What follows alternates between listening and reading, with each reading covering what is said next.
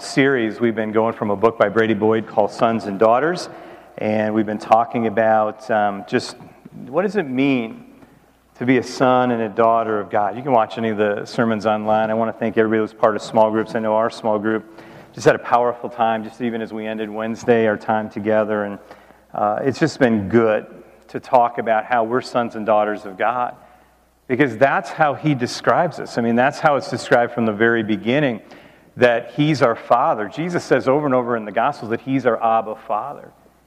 And He doesn't want us to get mistaken with our earthly fathers, and a lot of maybe our earthly fathers weren't that good. And even if we did have an earthly father that was good, he was still sinful, and he still probably hurt us in some ways or something. And so God says, I want you to know exactly what kind of father I am. And so He tells us in His Word what kind of dad He is. And we have stories like the prodigal son is where we got most of our sermons from, this idea that we have a Father who loves us, and it doesn't matter what kind of son you are. It doesn't matter if you're the son that runs away and says, I don't want anything to do with you. It doesn't matter if you're the son that stays and says, Dad, I'll do whatever you tell me to do. It doesn't matter, because as different as those guys' lives were, they still shared the same philosophy, and that was this, that I have to perform in order for my dad to love me. That I have to be good in order for my dad to love me. And the Father, and I just want you to get this tonight as we end, all the Father ever wanted from His sons was a relationship. That's the only thing He wanted for the son that ran away from Him. It's the only thing He wanted from the son that stayed home and slaved for Him. That's all He ever wanted, was a relationship with His sons, for them to come into the party and celebrate with Him. All He ever wanted to do for both of those kids was to give them grace. Grace is radical. Grace is life-altering, because we know what kind of people we are, and we don't want other people to know how wounded and flawed we really are, because we know that we can never ever earn God's love, and yet His grace is there, and you are a son or a daughter of God, and that changes everything. And so as we conclude our time together tonight, I want to look at the Old Testament, because grace is not just something that happened when Jesus showed up. It's not something new. It's actually God's heart and God's story from the very beginning of Genesis. And I want to look at it tonight. I want to look at grace, because God loves you, and He never stops pursuing you. Even when you could care less about God, He still cares about you. And I want to tell you, a lot of times we think of the Christian life as, I gotta go after God. I gotta get to God. I've got to search out God, and it's this lifelong pursuit. And the problem is there's times where we kind of fall behind in our Bible reading or our prayer or spending time with God, and we forget to seek Him. And then we begin to feel bad, but here's the reality. You may forget to seek Him, but He never stops seeking you. He never stops loving you. Your spirituality, your holiness, it's not up to you. If you had to shoulder your faith by yourself, you are done. I'm done. There's a line in a hymn, Come Thou Fount, that says this: prone to wander, Lord, I feel it, prone to leave the God I love. Here's my heart, oh, take and seal it for Thy courts above. Prone to wander, Lord, I feel it. How many of you know that if you were left on your own, you would just wander and wander and wander? You ever feel this way, like you're saying, God, I'm prone to wander. Just take me, hold me, never let me go. Shackle me, God, to you, because if I'm not shackled to you, I'm just going to keep drifting farther and farther away. And I just want to tell you that we are indebted to God's grace, because that's exactly what He does. He says, I love you with an everlasting love.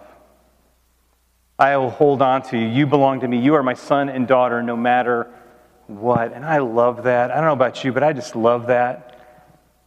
Because I got to be honest with you, the older I get and the more I live of life, I realize that life is hard and I don't have it figured out. And sometimes I don't know what I'm supposed to be doing, and I'm trying and I fail, and I just want to tell you that you can't do it on your own. You are never meant to do it on your own. That's where grace comes in. And you say, Lord, shackle me with your grace. And don't just try to see how little of grace you can use. God, I only need a cup today. No, just say, God, I need an ocean of grace. I need it all the time. God, I need your love and your grace, this beautiful, powerful grace. What is this grace? And that's what I want to talk to you about tonight. What is this grace? And we think of grace in a lot of different ways. I teach at the college, and so students have midterms, they have finals, they have papers, they have book reports, they have homework, they have all these things, and sometimes people get behind. And I'll get that email from somebody, and they'll say, Pastor Daryl, can you, I just didn't have time, can you give me grace? A lot of times we think of grace that way. We think of grace as leniency, and it's true, but it's so much more than that. Sometimes we think of grace as universal or unconditional acceptance, that God will love me no matter what, and that's true. But that grace is, for me, too passive. That's just if we come to Him, He'll accept us. So I believe that divine grace is this, that it's God's relentless pursuit of everyone, including His enemies. That God is pursuing everyone. It says in Romans chapter 5 and verse 8, but God demonstrates His own love for us, that while we were still sinners, Christ died for us. When we didn't even love Him back, when we were far away, when we rejected Him, He still loves us, and He pursues us, and He pursues the unworthy and the unlovely and the unthankful. And He delights in rescuing sinners, even the ones that we think are really bad. And in spite of everything, God races after us even when we're not pursuing Him. You have a God who loves you, that pursues you. And I'm going to give you 4 fundamental truths of grace. These are the things that I'd like you to write down and take home with you tonight. These are the truths of grace. Number 1, God doesn't love you, or He doesn't continue to love you, based on what you do, but rather based on what Christ has done. God doesn't love you based on what you do, but rather based on what Christ has done. Christ died on the cross for your sins. He did that. That was once and all forever. So let me tell you, it doesn't matter if you're having a good week or you're having a bad week. It doesn't matter if you feel close to Him or if you feel distant from Him or you're just apathetic and don't care about Him. God's love will not change because Christ's death on the cross will never be reversed. God loves you always and forever based on what Christ has done, not on what you have done. And that's the first truth of grace. The second truth is this: God doesn't punish believers. And we say, I don't know about that one. No, I want to tell you, God doesn't punish believers. In fact, it's impossible for Him to be angry and punish believers. You say, how can that be? I mean, the Bible talks so much about God's wrath and His judgment, and so we read those verses and we get scared and we live in fear. But Romans 8:1 says, there is therefore now no condemnation for those who are in Christ Jesus. Jesus took all of our sin. He took all sin on the cross. He didn't go to the cross and say, well, I will take 90% of this and you handle the last 10%. You handle the last little bit. I'll do the majority. You do the last little bit. He said, no, I did it all. It is all done. It is finished. God's wrath and His judgment was poured out on the cross, making it impossible for God to punish believers. I want to tell you, God loves you. He's not looking down at you to get you. His grace is too big. Number 3, grace means that God doesn't just put up with us, but that He delights in us. That God doesn't just put up with us, He delights in us. You know that God delights in you? That God enjoys you even in your darkest moments? Have you ever thought about that? That God rejoices in you? You're saying, really? That God loves me even in my darkest moments? I want to tell you, God doesn't delight in our sin, but He delights in us because He loves us unconditionally, and that He desires a relationship with you more than your sin can separate Him from you. I want to tell you, He loves you that much that He desires you. And it says in the last verse of Psalm 23, surely goodness and mercy shall follow me all the days of my life. That word follow in the Hebrew is actually the same word that they use for animals hunting down their prey. It's that lion going after the zebra. It's stalking, it's chasing, and it won't stop until it takes it down and kills it. It's that animal hunting its prey. That's the word there, saying that surely goodness and mercy shall hunt you down. God loves you. He's after you.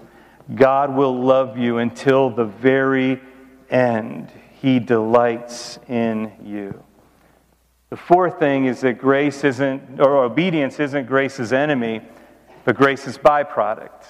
Obedience isn't grace's enemy, but grace's byproduct. And a lot of times we think that this grace and enemies, they don't work together. I mean, how do I obey and grace and all of these things? We obey God because He loves us, because He has grace upon us. Because of His grace, we can respond to God. And so our obedience is a response to His grace. A lot of times we think, I'll obey Him so He'll love me. I'll obey Him so He gives me grace. It doesn't work that way. The Old Testament is full of grace, and it begins in Genesis. And a lot of times we look at these heroes of faith, the men and women of the Old Testament, and we say, wow, aren't they great? Wouldn't it be great to be like them? I want to be honest with you. If you decide to pattern your life after a lot of the Old Testament characters we read about, you will end up in prison. These are not great men and women. The Old Testament is all about God stepping in and using very unusable people for His glory and for His purpose. There's only one hero in the Old Testament, and that hero is Yahweh. Because He steps in. He says, I'm going to use people. He steps in with Abraham and begins the covenant in Genesis chapter 12. This is where I want you to look right now so that we can kind of get the heart of God in this. It says in Genesis 12, 2 and 3, I will make you a great nation. I will bless you and make your name great so that you will be a blessing. I will bless those who bless you and curse him who curses you. And in you, all families on the earth will be blessed.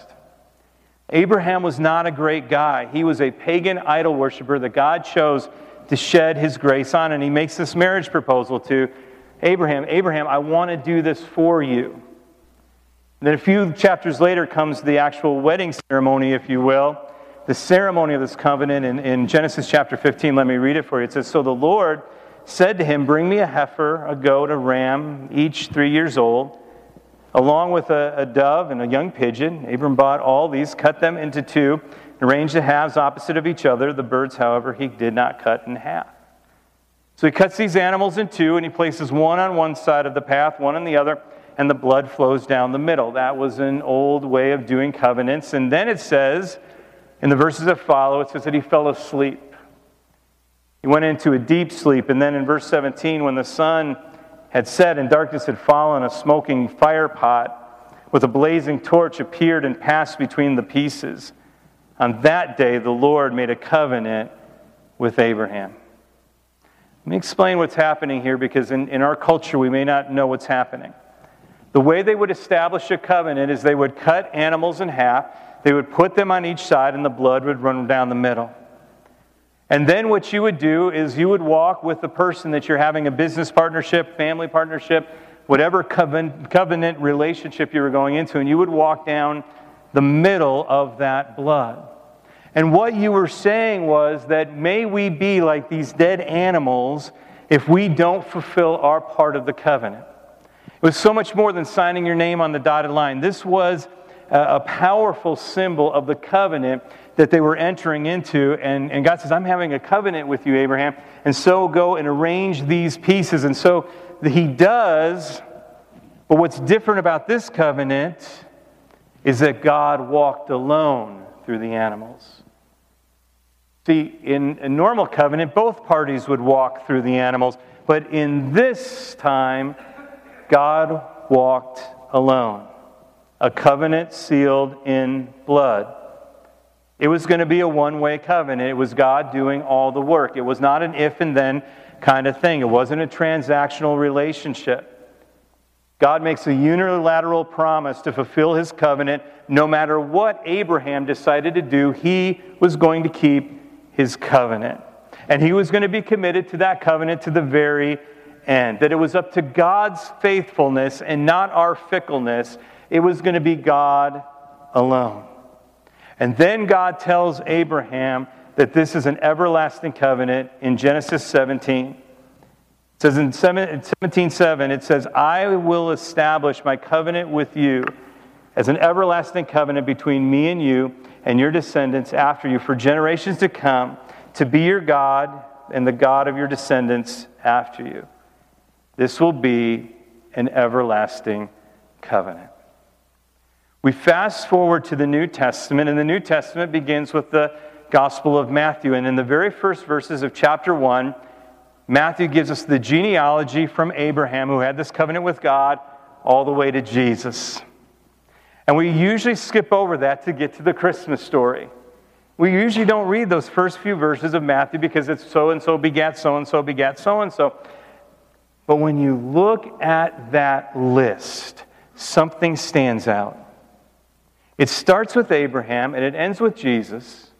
But when you look at the men in that list, it is one of the most amazing lists of the most notorious liars and murderers and adulterers and thieves. And when you look at the women, and there's a few women in the genealogy, and usually women don't make it into the genealogy. There's 3 women mentioned. And he doesn't mention the good women like Sarah and Rebecca and Rachel. He doesn't mention them. You know who he mentions? He begins with Tamar. I don't want to get into the story of Tamar. If you have small children, don't let them read the story of Tamar. But Tamar basically seduces her father-in-law to have a baby, and just a lot of weird things before and after that. And that kid is in the line of Jesus. And then, if that wasn't bad enough, let's add a few more. Let's add Rahab, who's not even from the line of Abraham, who's a prostitute from Jericho. A prostitute made it into the line of Jesus. And then you have Bathsheba, the final woman mentioned, the one who had the affair with David. You'll also notice a lot of names that we know nothing about. I call these the nobodies of Scripture. These are just names that appear. We don't know who they are. But what I love about God is God said, I'm going to keep my covenant. And I'm going to keep my covenant no matter what. I'm going to keep my covenant with a people that have a lot of issues and a lot of problems. And there's a whole lot of nobodies in there too. But I love them. And I can use them. And they can be a part of my glory. And you look at Israel's history and you go through it again and again. And there's such sordid passages of Scripture such as Exodus 25 through 31. And he is going through such meticulous detail about the tabernacle in those chapters of Exodus. I mean, just exactly what needs to be here, because a holy God is going to come to unholy people and dwell with them. And so this meticulous, God's just saying, this is what I need, this is what I want, this is how you're going to set it up. And in the middle of that, they're out worshiping a golden calf. That's like getting married, and then on your honeymoon night, you leave to go visit a prostitute. That's what it's like. And yet God says, you're still my people, because you know how Exodus ends? It ends beautifully with the children of Israel building the tabernacle and fellowshipping with God, with a God who doesn't give up on anybody. In Ezekiel chapter 16, probably one of the most sordid chapters of the Old Testament, which I see everybody writing down right now to go home and read it later. But it talks about how bad Israel is in very explicit language, and yet how good God's love is. God uses a prophet named Hosea to tell the story in a prophetic picture of his enduring love for his people. It says in Hosea 3:1-2, and the Lord said to me, go and love a woman who is loved by another man and is as an adulteress, even as the Lord loves the children of Israel, though they turn to other gods. When we turn away from God, He doesn't wait for us to come back to Him. He goes after us. He pursues us so that He can be reunited with us. God loves taking our messes. God loves taking people who are nobodies, who are broken, and He loves changing the world with those kind of people. God has radical grace and an everlasting covenant with His people. Inside your bulletin, there's a card that says Grace Affirmations. If you could take that out.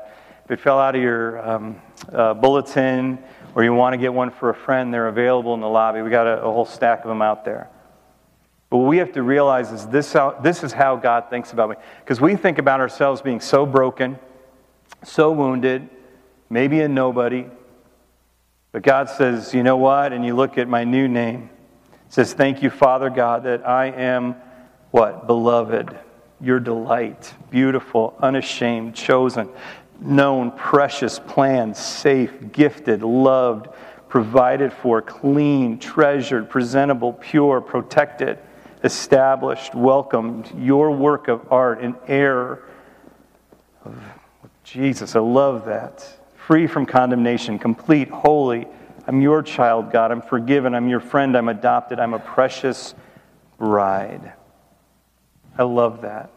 See, that's who God says you are, with the scriptures right there for you to study and to highlight in your Bible. See, God loves you no matter who you are, where you're at, and He wants a relationship with you. That's what it's all about. He will pursue you in relationship. And so we respond to God. I don't know, to be quite honest with you, that we will ever understand how much God loves us. Let me give you an example. Luke, our oldest son, is 17 years old. He's a senior in high school. He's talking about college. And I know, even though to me it feels like he was born yesterday, is that my time with him is very short. And that I love him, and no matter what he does in life, I want a relationship with my son. I love him very much. Because when he was born, it was touch and go. He was sick when he was born, and so there were just a lot of complications. I don't need to go in the story, but just to let you know, it was touch and go until he was finally made whole, complete. I mean, God's just done such a miracle in his life all these years, and he's perfectly healthy and bright and brilliant and strong, and I love him. And I remember the first time we brought him to church was actually quite a while after he was born, because it took a while to get him out of the hospital. But I remember when he came to church, and that was a great Sunday. Really neat. It was celebrating, 17 years ago. Just so excited to have him in church and to show, this is my son. You know when you hold your child for the first time, or a grandchild, niece or nephew, you look at that baby and you're like, I didn't know I could love someone so much. And I remember having him, and I will remember it till the day I die, standing in the kitchen right over here, holding Luke in my arms, my precious baby boy who I loved more than anything in this world. And I'll never forget, my mom was in the kitchen that day with me, and she said this, Daryl, do you realize that I love you that much? Do you realize that I love you as much as you love Luke? Listen, I have never doubted my parents' love.